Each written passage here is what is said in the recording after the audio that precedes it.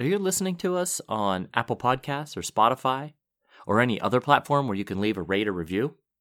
Do you like what we're doing? If the answer to all of that is yes, please consider quickly giving us a 5-star rate. And if you wouldn't mind leaving us a nice review, we greatly appreciate that as well. Okay, let's do this.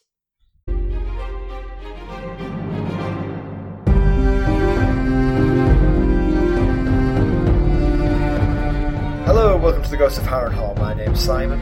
And I'm McKelly. Thank you for joining us for episode 145 of our chapter-by-chapter book review of A Song of Ice and Fire by George Martin. Today we'll be discussing chapter 1 of A Storm of Swords. That's Jaime 1. Did A Storm of Swords trip you up again, like last week? I got it. Weirdly, it was the word discussing. Well, okay. Well, anyway, we're going to chat about the chapter and try not to spoil any future plot points for you. And hopefully we're going to provide you some entertainment along the way.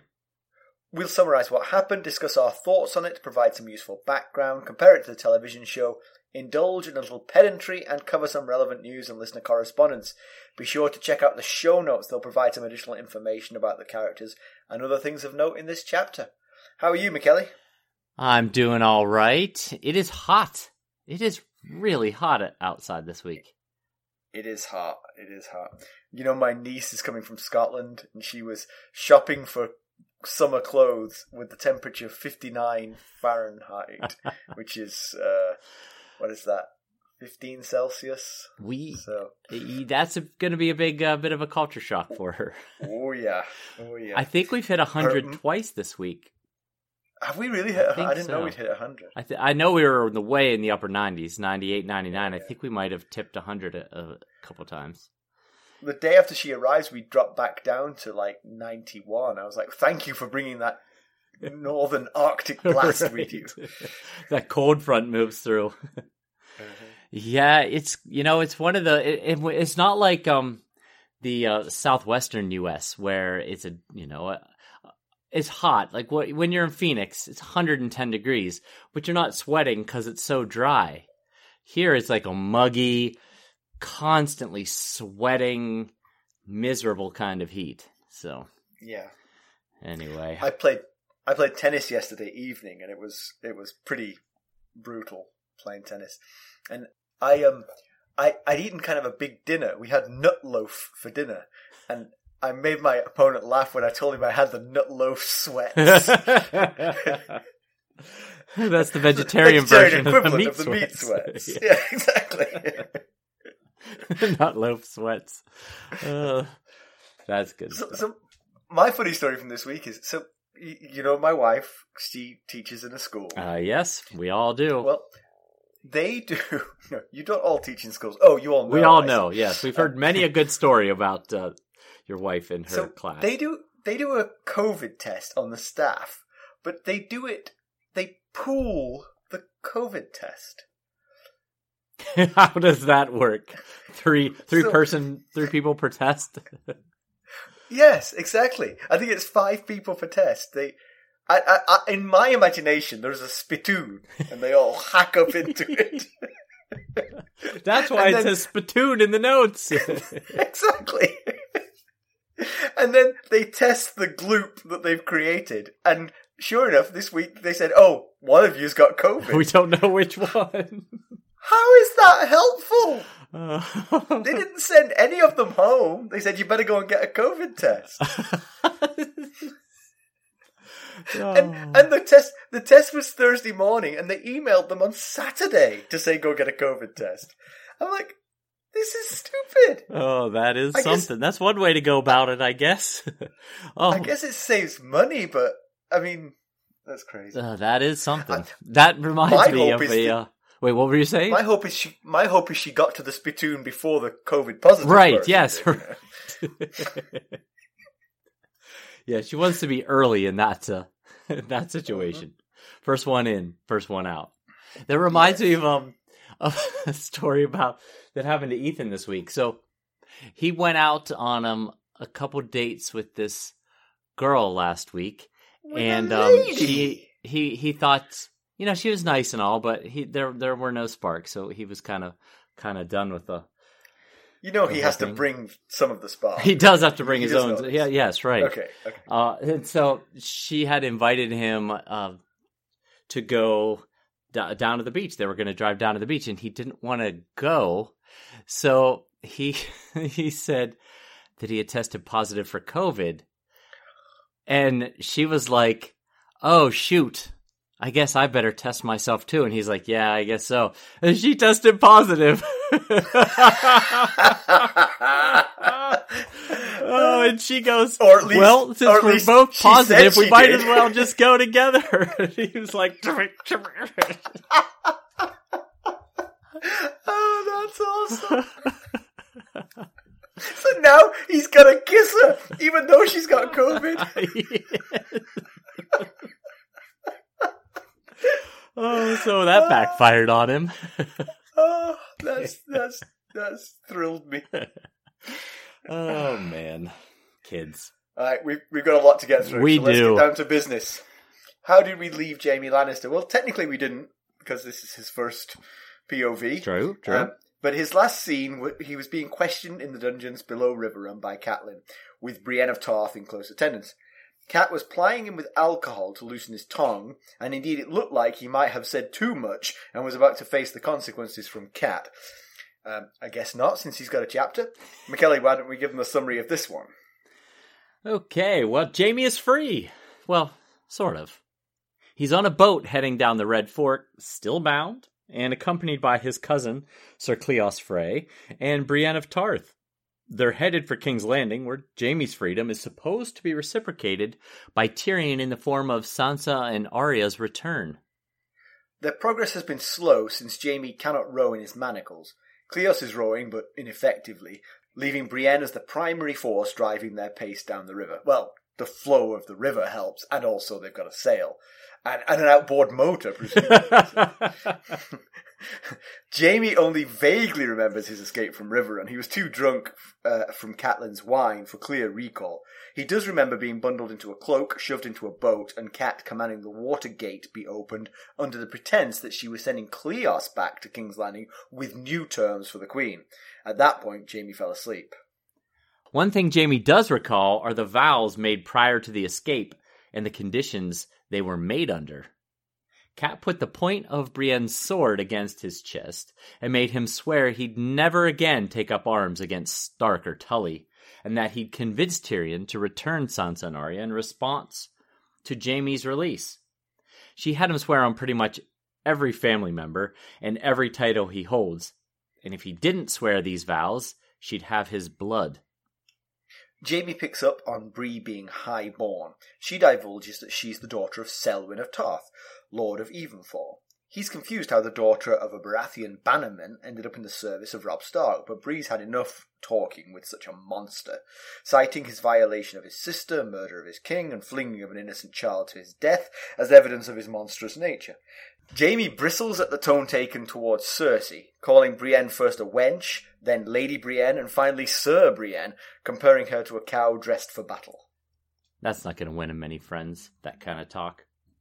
No. Cleos tries to broker peace, explaining that Brienne got these false notions from Cat. Since the Starks can't beat Jaime in battle, they'll beat him with lies. And Jaime wonders if Cleos truly believes what he's saying or just buttering Jaime up. When Cleos follows up with a claim that any man who believes a sworn brother of the Kingsguard would harm a child doesn't know the meaning of honor, Jaime has his answer. He's a lickspittle. Jaime's come to regret pushing Bran from the tower, primarily due to the endless grief Cersei gave him over it. She was worried Bran would wake and tell how he fell. Jaime wasn't concerned himself. He said he'd kill Ned and even Robert if need be. He has previous. Their tour of the Riverlands from the Red Fork shows horrible devastation and destruction. Burned out and abandoned structures litter the banks, and there's little human life to speak of. Jaime asks his cousin to shave his head, after Brienne rejects Jaime being armed with a dagger to do it himself. He figures he'll be less recognisable with a bald head and scraggly beard, and he prefers the anonymity while in irons. The trio come across a burned-out building, still smoldering, and a tree full of hanged women. Brienne is affected by the lack of chivalry in the action, and lands the boat in order to investigate. One woman wears a sign reading, "They lay with lions." The sight makes Jaime smile. This was done by Stark and Tully's side, not his. Cleos recalls that this was once an inn, and these tavern wenches. The two men debate who might be responsible. Jonas Bracken and Mark Piper get a mention, as does the always popular answer to every question, Beric Dondarrion. Oh, very good. Cleos throws out the idea of Roose Bolton's Northmen, and Jaime learns that Bolton now holds Harrenhal. The idea is concerning. It would be trouble if they ran into Bolton's men, and they've got a long way to go through the Riverlands. The conversation is cut short when a sail is spotted.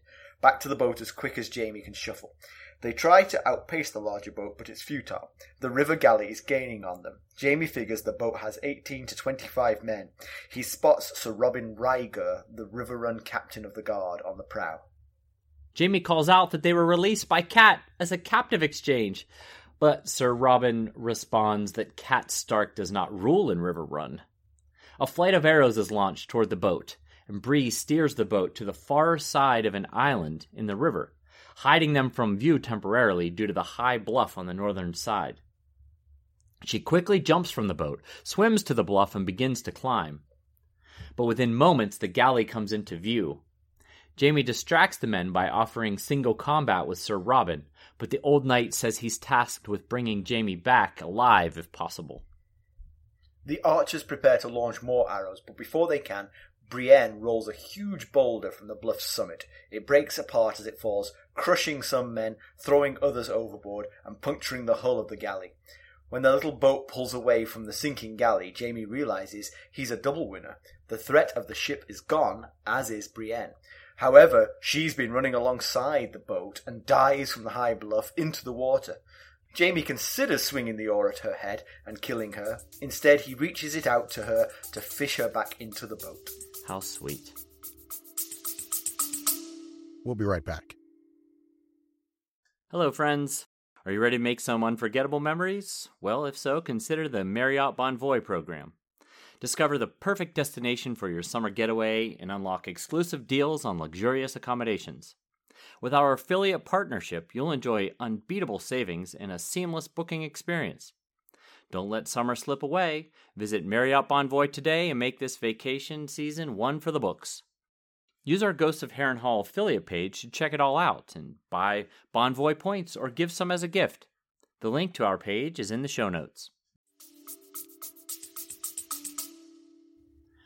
Yeah, it looked bad for Jaime at the end of Cat 7, I believe. Yes. That I looked up when we did that chapter. It was published February 15th, so that was 4 months ago to the day, because we're recording this on June 15th. You know what? I feel a lot better about not remembering that so much. That's a long time. I had to go back and reread how that chapter ended. Here's a quick reminder. So he had been mocking Ned for fathering a bastard, Jon, obviously, and then he was comparing himself to having never strayed from Cersei. And then he told Cat he wouldn't have sex with her because Littlefinger had her first. And then he brought up Jon by name, and that's when Cat asked Brienne for her sword. And it looked like, oh, she's had enough of his mouth. This is bad. Yeah. So... Well, she didn't intend to kill him. That's right, she just kicked him out. Banish him. She really wasn't that concerned about getting the girls back at that point. She was just like, well, if I'm going to kick him out of here, I might as well put him to good use. So you have a theory about chapter 1s? Well, yeah, I just noticed that, like last chapter, which was the prologue, we compared the Game of Thrones prologue to both the Game of Thrones prologue, a Clash of Kings prologue, and now our Storm of Swords prologue. And I was thinking you could make some similar comparisons between Jaime 1 and Theon 1, which I don't think Theon 1 was the first chapter of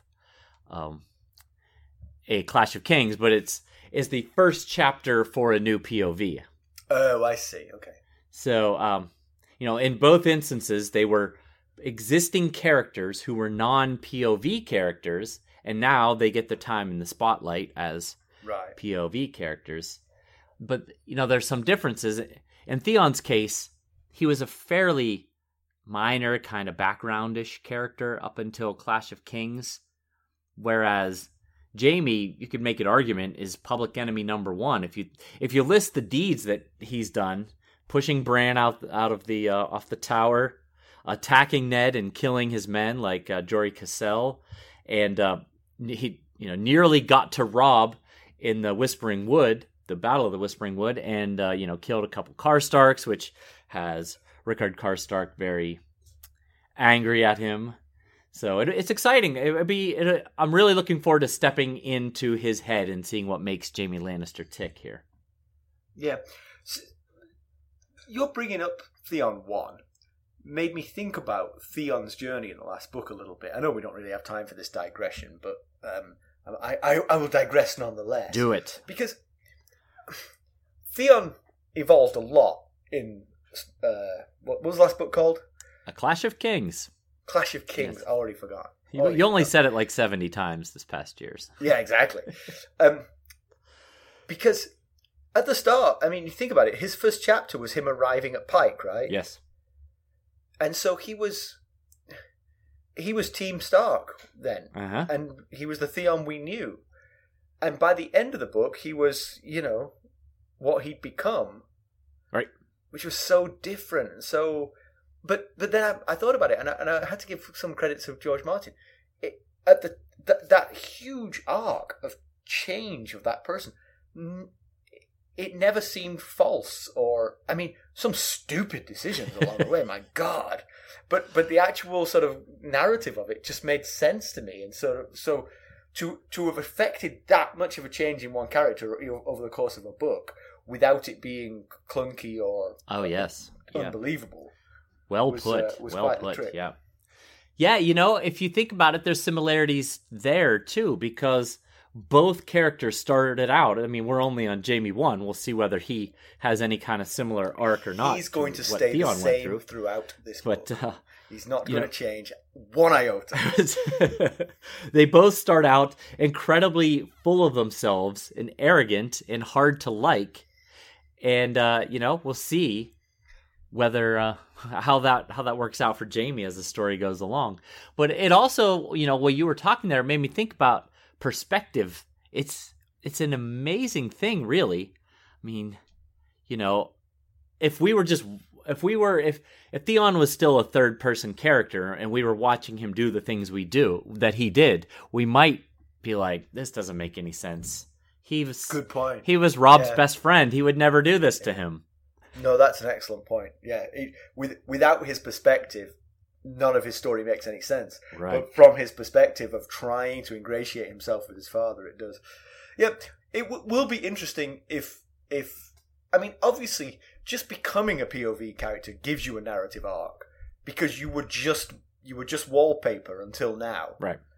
And the wallpaper was portrayed a certain way by the other characters, but now you have a life and you have an inner monologue, and even the worst things you've done can be justified, at least by you. Yes, right. Most people are the stars of their own story in their heads. Yeah. So we'll see whether it's going to be a lot of fun to see whether we can wrap our heads around who Jaime is and why he has done or will do the things that he's done and will do. So Jaime's free for the first time in a long time. Oh, yes. I mean, do you have any idea of this? Sorry to throw that at you. He was taken captive in the Whispering Wood, which was a cat chapter. I didn't mean chapters, I meant chronologically. How many months has he been captive? I don't know months-wise, but it's been quite a while. Yeah, it's been a long time. Yeah. So he must feel, now that he's woken up from his alcoholic stupor, he must feel great. I mean, apart from the fact he's still a captive of sorts, he's seeing the sky. Yes. He's smelling the roses. He's smelling the burning farms.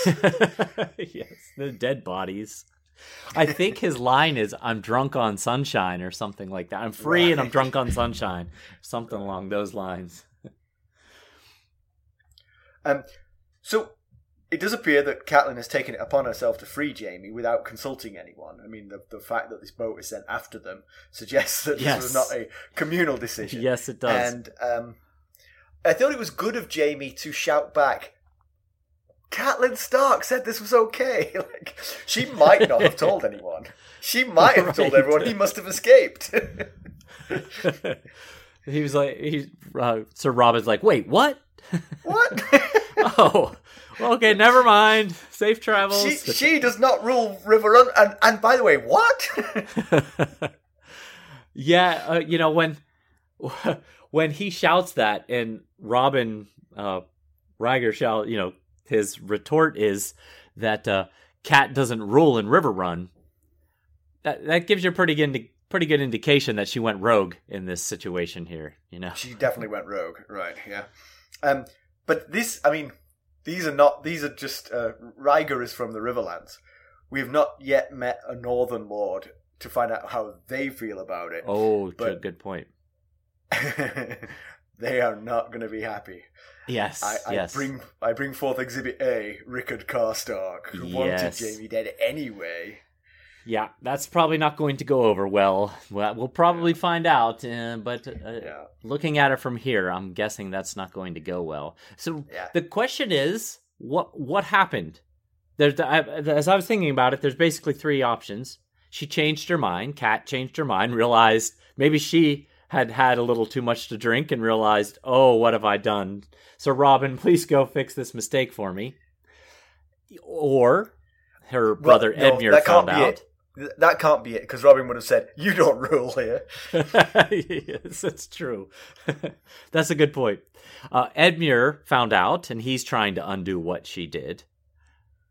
Or King Robb has returned from the West and was not pleased with the move his mother made here, and is trying to recoup the Jaime like Edmure be doing. We know that he shot down the Jaime for the girls proposal at the very beginning of A Clash of Kings, like the first Cat chapter. So, and he did it. He said he couldn't do it because his men would rise up against him if he did something like that. What he didn't realize was that he was giving his mother permission to go and do it by saying those words. She was like, I see what you want, Rob. All right. Don't worry. I'll take care of it. Don't worry. Exactly. But this could be a huge problem for Rob. I mean, his army is obviously feeling several strains. I mean, first of all, they've kind of run out of people to fight because basically Tywin has fled the scene. The Lannisters' other army has been destroyed. They can keep going picking off western towns, but it's not... That's more of a Tywin Lannister thing than a Robb Stark thing. Right. Winter is coming. That's another aspect here. Just a reminder, in case anyone from the North forgets this. The North, more than any other region, has to prepare for that winter. And maybe he could use this strife that's now been caused to perhaps retreat north with some dignity. That might be a possibility, because news has reached them of the fall of Winterfell, right? Yes. It's reached Cat. We assume it will have reached Robb. We know it reached Cat. Right. So, yeah, it had reached Cat, exactly. So now he wants to go home. He could perhaps use this, because none of the Northern Lords are going to be very happy. If he says, let's go home, they might forgive him, Right. And when you're talking about the strife, you're talking about the two things you just mentioned previously. No, I meant the strife caused by Jaime's release. Oh, okay. I got you now. So, but anyway, it's trouble for Robb. I mean, I don't like that this has happened for Robb. It's going to be very hard to handle Rickard Karstark at all. Yeah, he's already having troubles with Rickard Karstark. Just that the idea of ransoming Jaime. We'll be right back. This episode is sponsored by Audible. To get a free audiobook, or two if you're an Amazon Prime member, go to our exclusive URL, audibletrial.com/ghostsharrenhal. You can find the link in our show notes.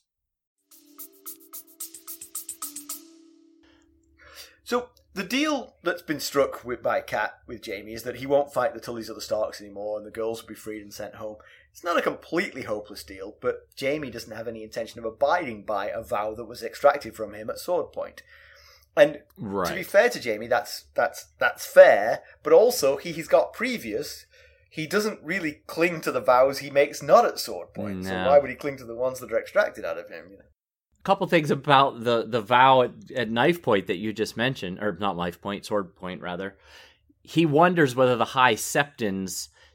He wonders what the High Septons take on vows while drunk, in chains, and at sword point would be. And then he dismisses the High Septon as a fraud. I think he calls him a fat fraud. But it seems like the thought stems from him looking for an out to this vow, But also, he's out of the loop as far as news from King's Landing goes, because that High Septon is dead. He died in the King's Landing riot. There's been a new High Septon appointed. So, but it did seem like he was thinking of this as, well, I have no obligation to this vow. I was drunk, in chains, and at sword point. Right. And but there's also this. Cat kicks. So he remembers Cat kicking over a bucket, but it doesn't really explain why he remembers that image, and that's because the bucket that she kicked over, she said here is something along the lines of "Here's your honor," and kicked over a bucket of feces, human, and yes, and He is the Kingslayer after all, so if he broke that vow, what would possibly be holding him to keeping this vow? It's basically, I think you just made that point a minute ago, which was extorted from him. I mean, you can't argue with that. I mean, that was a vow given under duress. I mean, I would free him from this one, and I'm not Team Jaime by any means. Yeah, and she said, if you don't agree to these vows, I'm going to kill you. So there, he didn't have a choice in the matter. So the other reason that this probably can't work, not just because Jaime is being dishonest, is also the fact that Catelyn is really putting her faith in Tyrion on the other end of the deal. Right. Little suspecting that basically Tyrion is out of power. Yes. Right. Catelyn's demands are going to reach the entirely unsympathetic ears of Tywin Lannister, who is not going to care one iota what either of his sons has promised. Yeah, I was actually I was going to ask you what you thought would happen if Jaime shows up and demands the girls be sent to River Run with Tywin in charge. Well, I would say Tywin will squeeze the girls as much as he possibly can to get what he can out of the North. Because he's only got one of them, this is the slightly interesting thing. Catelyn is unaware that Arya is not captive. Right. He might manipulate a little bit and say, I'll send Sansa home now. I'll send Arya home when you guys are north of the neck and have bent the knee. Right, yes. And of course, there is no Arya to send back. Right. Oh, the problem with that, of course, is Sansa knows. Sansa knows that. Well, Sansa doesn't know necessarily where Arya is. She just knows she's not seen her. Yeah. But she doesn't know she's escaped. They could have her in a dungeon for all Sansa knows. Right, that's true. Yeah. The note at the front of this book that we talked about in the prologue, it makes a little more sense now in this chapter, because this escape is happening at the same time as the Battle of the Blackwater. Otherwise, news might have spread that Tywin is in control of King's Landing and totally changed Cat's decision here. Good point. Although, of course, in reality, ravens don't fly fast enough for that to have been the case, but yes. Right, yeah. I guess it depends on how long after the battle she decides to do this. Unless, of course, the Lannisters confidently sent the ravens like a week before the battle. Right. So I do believe that Tyrion would have stuck to the spirit of the deal. He would know that she sent him the biggest gift she possibly could, and the least he could do is send back Sansa. But yeah. Well, he told Sansa he was going to send her back as soon as his brother stopped fighting, right? I think that was the stipulation. Right. And there's no longer a plan for Sansa to marry Joffrey. He's going to marry Marjorie Tyrell now, so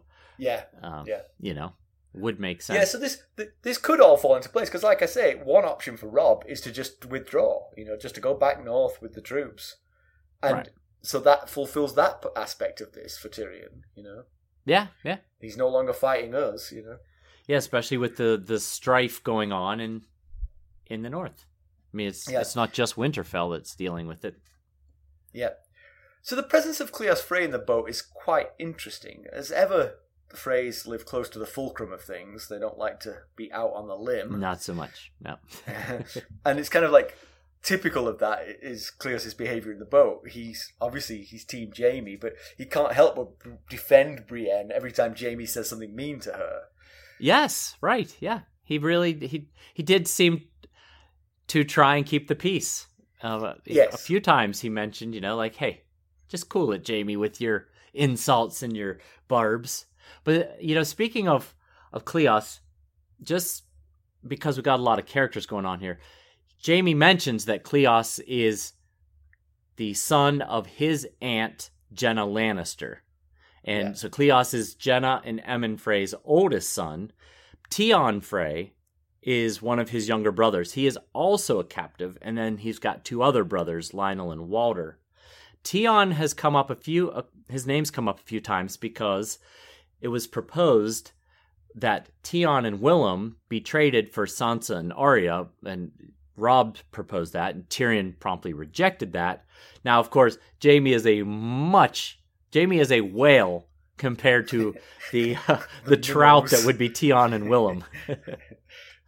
But also, he mentions that Aemon Frey, who is Cleos' father, has been terrified of Tywin since he wed Jenna Lannister, Tywin's younger sister. And what that's alluding to is when Jenna and Tywin's father, Tytos, agreed to this betrothal between Aemon and Jenna, when 10-year-old Tywin found out, he felt that Aemon and the Freys in general were beneath Jenna and his family, and he threw an almighty fit about it. And Jenna was grateful that at least one person came to her defense over this wedding match here. But apparently that scared Aemon enough, and he's been terrified of Tywin ever since.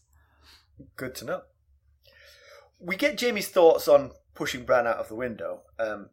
Cersei seems to blame Jaime for overreacting to the situation. Yes. But he then goes on to think that she was more nervous than him about Bran waking up. His point of view of this was like ours. A child who wakes up from a traumatic fall, you can say whatever he says is just a dream. Right. But Cersei was very worried about it. So he actually believes that whilst she was criticizing Jaime for overreacting, he thinks she was capable of sending the assassin to finish the job. Which isn't a great thing to think about your true love. True, that's true. Yes, he does think it's possible that Cersei could have hired the man, but he's surprised, Jaime was surprised, and it seemed like maybe even a little hurt that she didn't send him to do it if she was the one that hired this cat's paw. But he's unsure. He doesn't know. Like we now know that Jaime himself doesn't know whether or not Cersei was the one who sent the cat's paw. From reading it, I get the feeling if he was pressed, he would say she didn't do it. Right. But he feels that she was certainly capable of it. Right, yes. Yeah. I found it interesting that he doesn't know. So if it was Jaime, if it was Cersei, you'd think she might have told Jaime what she did. Right, why would she keep that from him? It's not like she's doing much worse than Jaime himself did. Right. So it's almost, him not knowing is almost like, so maybe it wasn't Cersei, Yeah. And that also goes to when Cersei talked to Ned Stark. She admitted to every crime under the sun, right. But not that one. She denied not that one, and not killing Jon Arryn. Those are the two she did not cop to at all. Everything else you could possibly imagine she was guilty of, and she copped to it. Yeah, everything else which would have cost her life multiple times over, right? She copped to. But those two which, frankly, wouldn't have cost her life, she denied. But you're right. So, yeah, I think she's innocent of it. Yeah, it's certainly... The fact that Jaime doesn't know gives credence to that possibility. But I think you're right. I think one of the most fascinating parts about this chapter being a Jaime POV is getting his thoughts on the Bran push off the tower. And one of the things that I found rather, I use the word interesting too much. I was trying to think of another word to use, but I'll say I found it interesting. Is that he's had nothing but time in his cell here to reflect on that deed. And the best remorse he can come up with was that he rused doing it because Cersei gave him grief over it. Right. Yes. Yes. It's not like he was down there thinking, I tried to kill a young child. He was like, I wish I hadn't done it because she just wouldn't stop nagging me about it. Yeah, so. And that really goes to the sort of sociopathy of both these twins, really, that you could be that callously indifferent to what you did. You could imagine in the heat of the moment, or having analysed the situation, doing the act. Right. You'd at least feel bad about doing it. Right. Other than for the fact that you got into trouble for doing it.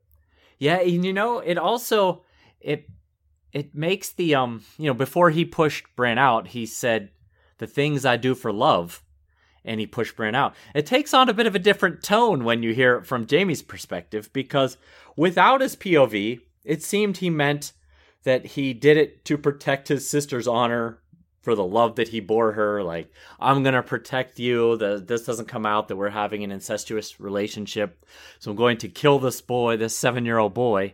But as we find out in this chapter, he mostly just did it because he was feeling randy after a long travel from King's Landing to Winterfell and wanted to get back to business with Cersei. that was he said, I only just wanted an hour with Cersei. It was a long, difficult trip, and he had to watch drunk Robert stumble into her bed every night, and really, the things he does for love, he meant quite literally. He wanted to get back to the lovemaking. It seems like. So he begins the journey trying to be gentle with Bree, but he soon starts goading her. He calls her Lady Brienne. He sees her bristle. He starts on the fact she looks like a man. He calls her Sir Brienne. Brienne is a tough cookie, and she just lets all this wash over her. Perhaps a lifetime of it has inured her to it. I'm nodding vociferously over here. I agree. That I'm guessing that's not the first time she's heard such remarks. When you are when you buck the traditional stereotype of in such a culture, I'm sure she hears it quite frequently. Yeah. The only time she actually bridles really is to when he criticizes Tarth. Right. Calls it dreary, and so then she gets uppity about it. So the only time she sort of loses focus from the job in hand is when she sees the women hanging from the trees, and she actually pulls up. It seems like it's fairly recent because it's said that the crows had scarcely started on the corpses and the nearby building was still smouldering. Yeah. And she thinks she's so offended by this because she thinks hanging women's bodies doesn't show true knighthood. And Jaime retorts, true knights see and do worse things in every battle that they fight. And, it was kind of reminded me that despite her obvious prowess as a fighter, we watched her win the great melee at Bitterbridge when King Renly was watching over them. And but I don't believe she's been in any actual battles to this point. So, she's still naive to the realities of war. And we saw that firsthand in Tyrion's POV during the Battle of the Blackwater. There wasn't a whole lot of chivalry going on when he was out there fighting for his life, basically. Yeah. I mean, the other thing I'll say is you don't need to have seen battle to know the truth about knights. I mean, true. Her view of knights is kind of similar to Sansa's, and Sansa's was because she was a child. Yes. And now Sansa has lived a little bit. She knows it's nonsense and doesn't make any sense. You'd think that Brienne had seen enough of the world to know that, your typical knight was absolutely no better than your typical man. Yes, that is a solid point, especially being in King Renly's retinue. Right. She should have been exposed to plenty of knights and should have seen that a lot of them were not necessarily chivalrous. But I think trying to project onto Brienne what I wonder if it's because she herself embodies exactly the things that a knight should embody, and because Absolutely. other knights don't live up to it, she can't really see that. She misses the point of that. She thinks they just lapsed briefly. They are like I am, but she's the outlier here, not them. That could very well be possible. Yeah, because in her heart, we don't have a Brienne POV here, right? But in her heart, she thinks this is how you be a knight. I find it a little bit ironic that there's two knights in this boat, and one of them is not Brienne. Sir Cleos is a knight, which is a little bit silly. I wonder how he managed to get that knighthood. So Jaime notices that the women, there's a lot of women hung up in this tree, and one of them has a knight that said a sign that said they laid with lions, and he smiles at this, which I found rather distasteful.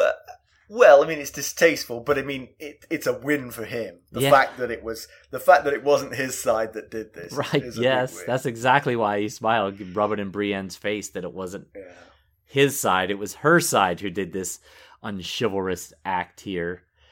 And then Jaime speculates that the women were hung by Jonas Bracken. He's a lord, and if he says, my father burned his castle, and actually it was the mountain that burned Stonehenge, which is House Bracken's seat. But then Jonas retook the castle, or I guess what remained of the castle, after Riverrun was freed in the Battle of the Camps. But also, if this is Bracken lands, like he says it is, it gives us a rough idea of where they are on the map, and it's not very far from Riverrun. They haven't made it very far, but it is only day one, so, and this is a rather lazy river. He mentions that there's a lot of twists and turns, and, it's a slow, wide, slow-flowing river. So I guess I'm not surprised, and they've only got a little sail and mostly Brienne's arm strength to keep them going. It may not have been Jonas Bracken, of course, because we're not too terribly far from Harrenhal, so it could have been Roose Bolton sending out the brave companions to root out Lannisters, returning to the places that were visited under Tywin and found those who helped them. We already know about this, that they because the brave companions themselves switch sides, they know exactly who the Lannister collaborators were. Yes, they do. So because they paid the collaborators the first time. And Arya said they came back sometimes with bags of silver and heads. Right. So they just retook the silver they paid these people and their heads, which is terrible. And of course, Mark Piper and Beric Dondarrion also are suggested, and that, of course, is if Beric Dondarrion is still alive. It depends on which day of the week it is. We don't know, really. And Mark Piper, he's been around. We've been hearing his name since Ned sat the Iron Throne that day when Robert was hunting. Mark Piper was one of the knights that was there. So, don't know who it is, but if I were betting, I would put money on the Brave Companions, since it seems like something they would do. Yes, good point. So, Jaime cuts his hair off. It may have just been a ruse to try and get hold of a knife, but he follows through with it and has all his hair cut off. And interestingly, he does make the point that it's because he'd be ashamed to be spotted manacled. But the real danger would be being recognised as Jaime Lannister. I mean, so there are two reasons for doing it. One is to conceal the fact that you're Jaime Lannister, and this would definitely help. But then he has this sort of internal thing of I don't want people to see me like this and recognize me like this. Yes. And it's that doesn't matter. Fleeing from... I agree. I was wondering what his motive was really here too. He says it was because of the two reasons you just mentioned, but at this point, when he shaves his head, or has Sir Cleos shave his head, he doesn't know that his father has lost Harrenhal. He thinks this is still Lannister lands. And so I was thinking, is his pride getting above his what's in best interest for him? Because if they do come across Lannister men, the Lannister men could probably free him. There's only one Brienne. As long as there's a lot of Lannister men, more than just like 2 or 3, they very well could free him if he looks and they believe that he is Jaime Lannister. But when he shaves his head to go incognito and he says, "No, I'm Jaime Lannister," they'll be like, "No, you're not. You're not Jaime Lannister. Let me see some ID." But of course, I mean, the one thing is, being born to it, he would have a natural authority that probably would make the few Lannisters go, "Wait a minute, let's take him to his father to find out." Right, he might just be. We don't want to be wrong here. Right. So the devastation of the Riverlands is on full display. There's nothing to see but empty, burned-out dwellings, dead bodies, a lone girl, a few men digging in a field. They all run at the sight of anybody. The Riverland has borne the brunt of this war, and they weren't really involved. They've just become the venue for it. Yep, it's really... I feel for the people of the Riverlands. More than anyone else in this story, I feel for the people of the Riverlands who had nothing to do with the start of this war, which is the case probably in most wars. It's just the people that bear the biggest brunt of it all. Yeah. So Brienne starts to cut down the bodies of the women that Sir Cleos realizes are tavern wenches from the tavern that used to stand there. And she sees a sail and she says, "Hurry, back to the boat we go." But they can't outrun what Jaime describes as a river galley. He says there's I think there's 18 oars and they've got 1.5 oars. And so, the problem really that the whole crux of the issue is that Cat had no authority in Riverrun to prevent this from happening. And this is exactly what was going to happen if she didn't have the authority to stop it. I guess she was hoping that no one would find out for a while to give them a few days head start, which apparently wasn't the case. Head start. Yeah, exactly. That's what she was hoping for. Yeah. There's not a lot to say about the fight itself, about the chase. Apart from Brienne once again shows her expertise. I mean, they were seriously outgunned and outmanned, and she single-handedly won it for them. Yes. By smarts and strength. Right. Yeah, absolutely. That's a good point.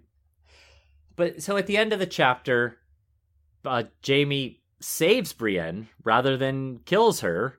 He does it twice, in fact. When she's climbing this bluff, he realizes those archers are going to spot her and feather her with arrows, as soon as they see her. So he distracts them by shouting a proposal of a single combat. It was Catelyn Stark! Yeah. He proposes single combat with Robin Ryger, and of course Robin Ryger rejects it. And then, but it gave that, back and forth, that banter gave Brienne enough time to get up to the top of the bluff. But then at the very end of the chapter, he saves her. What he thinks about hitting her with an oar and either drowning her or knocking her senseless so that they can escape, or killing her or whatever. But instead he reaches the oar out and fishes her back into the boat. And is that a sign that there's some good in him somewhere? Or is it other motive? The first one you could put down to self-preservation, but the second one is selfless in that he could have got rid of her at that point. The first one, he needed her to climb that bluff and win the battle for them, Right. Otherwise he was going back to the dungeon at best. Yeah, and, he doesn't... You could make the argument Brienne is his best chance of survival. Because she's not shackled and she is apparently a very good fighter from what limited action we've seen her in. But they're also both headed in the same direction. Like her mission is to get him home. Yeah. So there's no necessary... Not to kill him. She's not taking him to a dungeon. She's helping him get freed. So, Anyway, the very last line, Brienne says he says, "I guess you expect me to thank you, or something like that. And she says, I don't want your thanks. I swore an oath to bring you safely to King's Landing. And he says, actually, and you mean to keep it. Now there's a wonder. And, I missed that until my very last reread. I think it was this morning. And I realized, he's saying, like, look at this, a person who actually means to keep their oath. What a crazy idea that is. And so it's certainly a good indication of his intentions, whether or not he plans to keep the vow to Kat. And maybe a lesson for him, maybe the fact that maybe Brienne's example will rub off on him. Maybe, yeah. All right, do you have some background for us? I gathered up a little bit of background. So back in Cat 5 of A Clash of Kings, I did some background on several of the new characters Kat met. That was when she first arrived at River Run with Brienne after visiting with the Baratheon brothers. That did not go very well. And I stopped short of discussing Robin Rhaegar due to time constraints, which works out well for this chapter because I didn't have a lot of other options to go with. So let's find out a bit more about Sir Robin in House Rhaegar. Well, as is mentioned in this chapter, he is the captain of guard for River Run, and he's been so for quite a while. As Jaime puts it, he's of an age with Hoster, who is in his early 60s. So, I assume Robin Rhaegar is late 50s to early to mid 60s as well. There's really not much additional information on him. So now let's take a look at House Rhaegar, which is a noble house of the Riverlands and one of the key bannermen to the Tullys. Their seat is called Willowwood, and there's no mention of a location of Willowwood. So I don't know where it's located, but it's the house's sigil is a green willow tree on white. And here's an interesting fact about the Rhaegars. During Robert's Rebellion, House Rhaegar didn't follow their Lord Paramount Hoster Tully in backing Robert. Instead, they stayed loyal to the Targaryens, which is a bit surprising considering Robin would have been the captain of Hoster's guard back then as well, you'd imagine, if he's been so for quite a while. So it got me wondering, might Willowwood be near Derry? Because that's another Riverlands house that also stayed loyal to King Aerys II during the Robert's Rebellion. Interesting. Could be totally have nothing to do with Derry, but, maybe there were influenced by the Derrys in some way. Right. Or other way around. That's an interesting point. And surprising that all was forgiven afterwards. Although, Hoster Tully is not Tywin Lannister. True. Yes. Oh, sorry, I should say Stannis Baratheon. Yes. The Derrys were they were hit pretty severely with punishment. So maybe that's why Willowwood doesn't have a location. It's just a castle, no lands. So comparison with the television show. So Cleos Frey is dead in the show. He was murdered by Jaime in a failed escape attempt earlier. So this scene is just Brienne and Jaime. The pursuit part is dropped. So in order to give the scene some jeopardy and excitement, 3 soldiers who murdered the women happen upon Brienne and Jaime as they're cutting them down. One of them actually recognizes Jaime for who he is, and then Brienne breaks bad on all 3 of them and kills them all, to Jaime's wide-eyed amazement, because he's still bound and can't do anything to help, so he just has to watch. Right. So you get the same kind of thing, Brienne is there, and she has the same kind of line, you don't have to thank me, I'm taking you to King's Landing, I made a promise, So, right. It captures the flavour of the story without the whole river pursuit, which probably would have been a pain to film. Yeah, I do like the presence of Sir Cleos, though. I like there being a trio instead of a duo. I do too, and his murder was always a bit weird because it was to help Jaime escape, but it didn't really explain how it helped him to escape, as I remember. He murdered him and then he was escaped. I vaguely remember that scene. Yeah. Yes. Pedantry. If you die from a cliff into a river, that's pretty dangerous. Yes, it is. Yes, it is. I know Brienne is pretty badass, but that's pretty dangerous. So let's assume the river is deep enough that you don't kill yourself in the dive. Your armor is going to weigh you down. It's going to be hard to swim in armor. Yeah, she definitely has some armor. Even if she's wearing a leather jerkin, Yeah. That would get really heavy really fast. It's just a no-win situation for me, that. Yeah. She needed to jump into the boat. That's what she needed to do. I had again, this is a character decision, so we. No, I know what you're going to say. It's pure pedantry. Okay. So Robin Reiger says to Jamie, "I'm like, this is seriously one sentence to the next sentence. I'm supposed to bring you back alive if possible as a reason why he won't fight Jamie."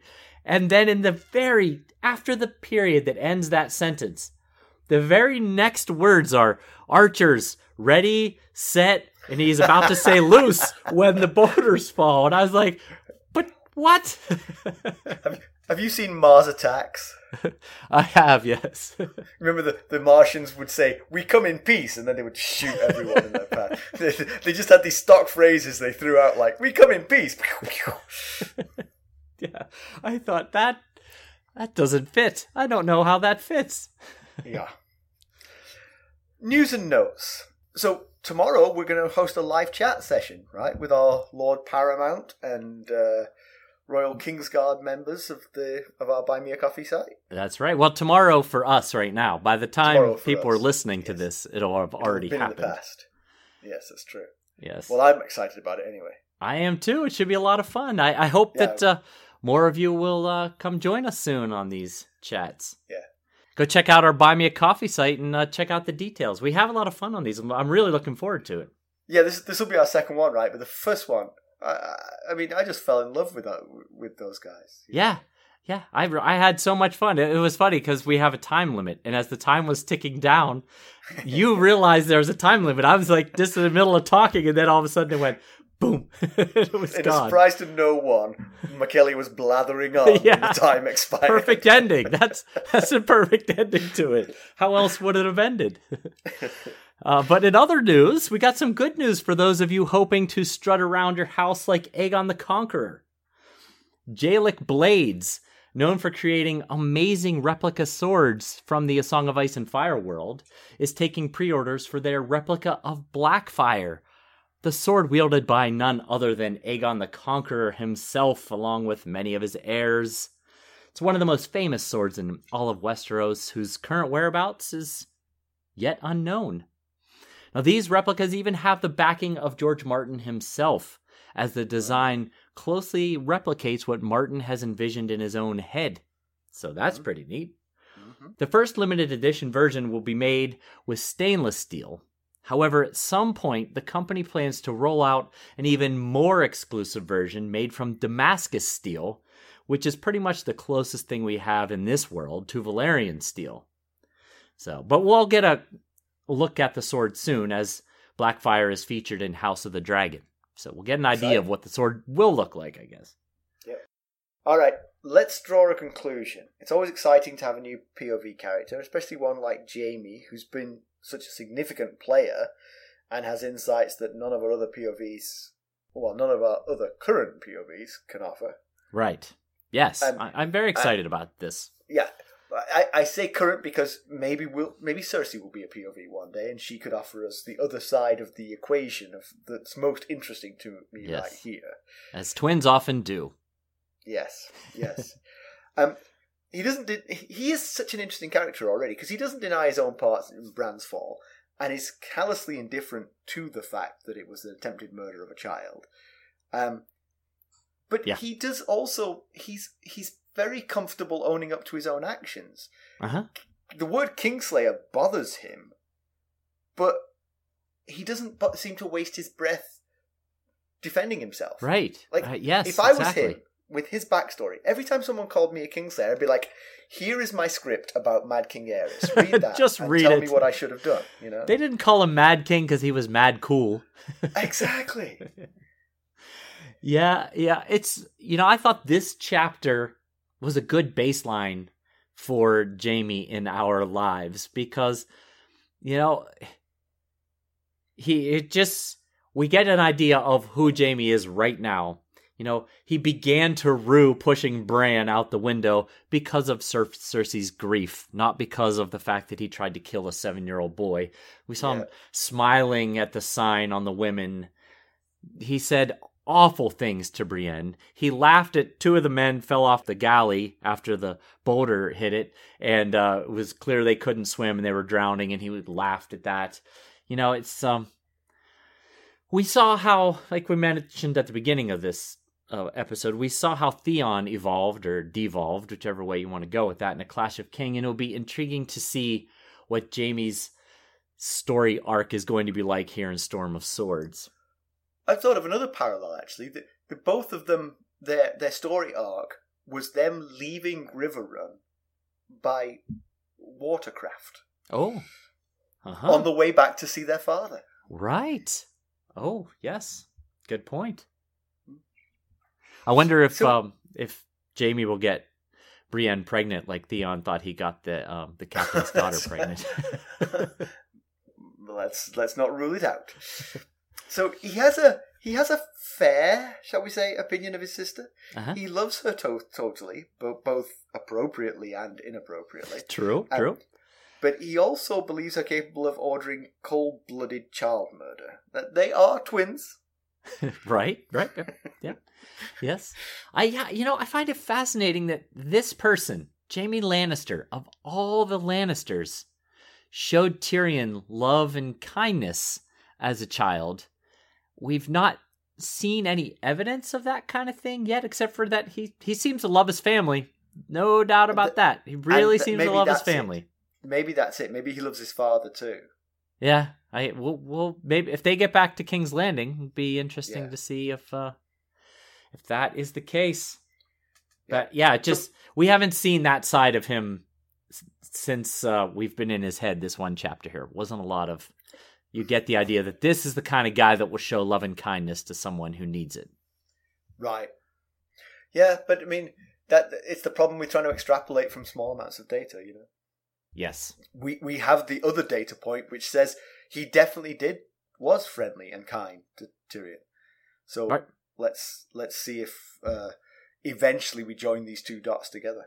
Right. I like it. So Brienne might have the fighting chops needed to get them all the way to King's Landing. I mean, certainly round 1 has gone to her. But ultimately, will that help the Starks? It's certainly going to give Robb a huge headache when he finds out. I mean, like you say, he might have arrived back in Riverrun, but we think this is the next day. Right. Yeah. And he wasn't there last night, so chances are this is the jailer went, hey, he's missing, Yeah, right. Yeah, it said that Jaime remembered there was a problem with the jailer, but Brienne overpowered him or something. So it might have been that scuffle, or someone came down to feed Jaime. Yeah. But regardless, someone came down to feed Jaime, and it was the jailer in the cell. Yes, that could be it. Yeah, it seems to answer your question, it seems unlikely that this will help the Starks a great deal. You had mentioned maybe if Tyrion was still in power, maybe even if Cersei was in power, if Jaime was, passionate enough about this, maybe he could convince Cersei. But with Tywin, good luck with that.